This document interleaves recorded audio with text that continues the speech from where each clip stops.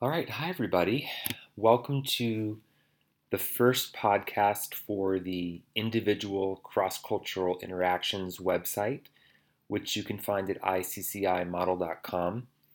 I'd like to sincerely thank those of you who have already checked out this web resource for both your positive and constructive feedback. That has been so helpful to me and so appreciated. I thought I'd spend a little bit of time in this first episode talking a little bit about the origins of the individual cross-cultural interactions site and kind of how it came to be. So I've been thinking about cross-cultural interactions for a number of years, um, both in terms of my uh, graduate school training and my professional work, as well as my relationships with family and friends. And it occurred to me, gosh, wouldn't it be great to have a framework that was relatively straightforward and accessible and provided an entry point for folks to think more deeply and more intentionally about their interactions with people who are in some way culturally dissimilar from themselves.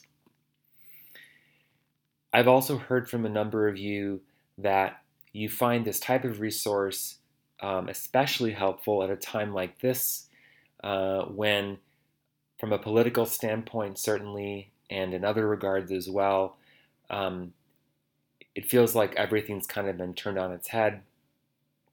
It's a particularly contentious time, and our interactions with people who are in some way different than we are or think differently than we do can feel particularly challenging.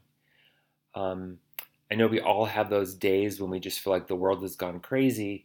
And so I hope that this web resource can in some small way provide you with some thoughts about how to take a step back and think a little bit differently about your interactions.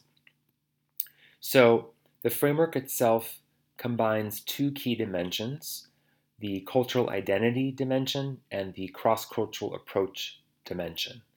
So to briefly define for you what I mean by those, and you can find out more information as well on the website. The cultural identity dimension is essentially how an individual views themselves.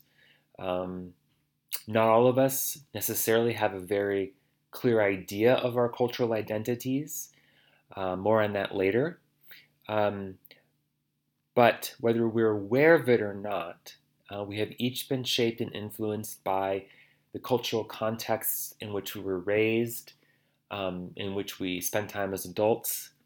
Um, we have been influenced by the cultural groups that we are a part of or have an affinity with. And so all of those uh, influences are important in thinking about our cultural identity. Cross-cultural approach, the other dimension, is looking at when an individual is interacting with someone else, what are the words and actions that they're actually putting out there in the interaction? What are they thinking? And then also, what is that person feeling? And it's important to clarify that these uh, these reflective questions are important in terms of yourself, so starting with yourself, but then also spending some time imagining what the other person, um, where they might be coming from. So, how might they be identifying in that interaction? Um, you know, what might they be thinking? What might they be feeling?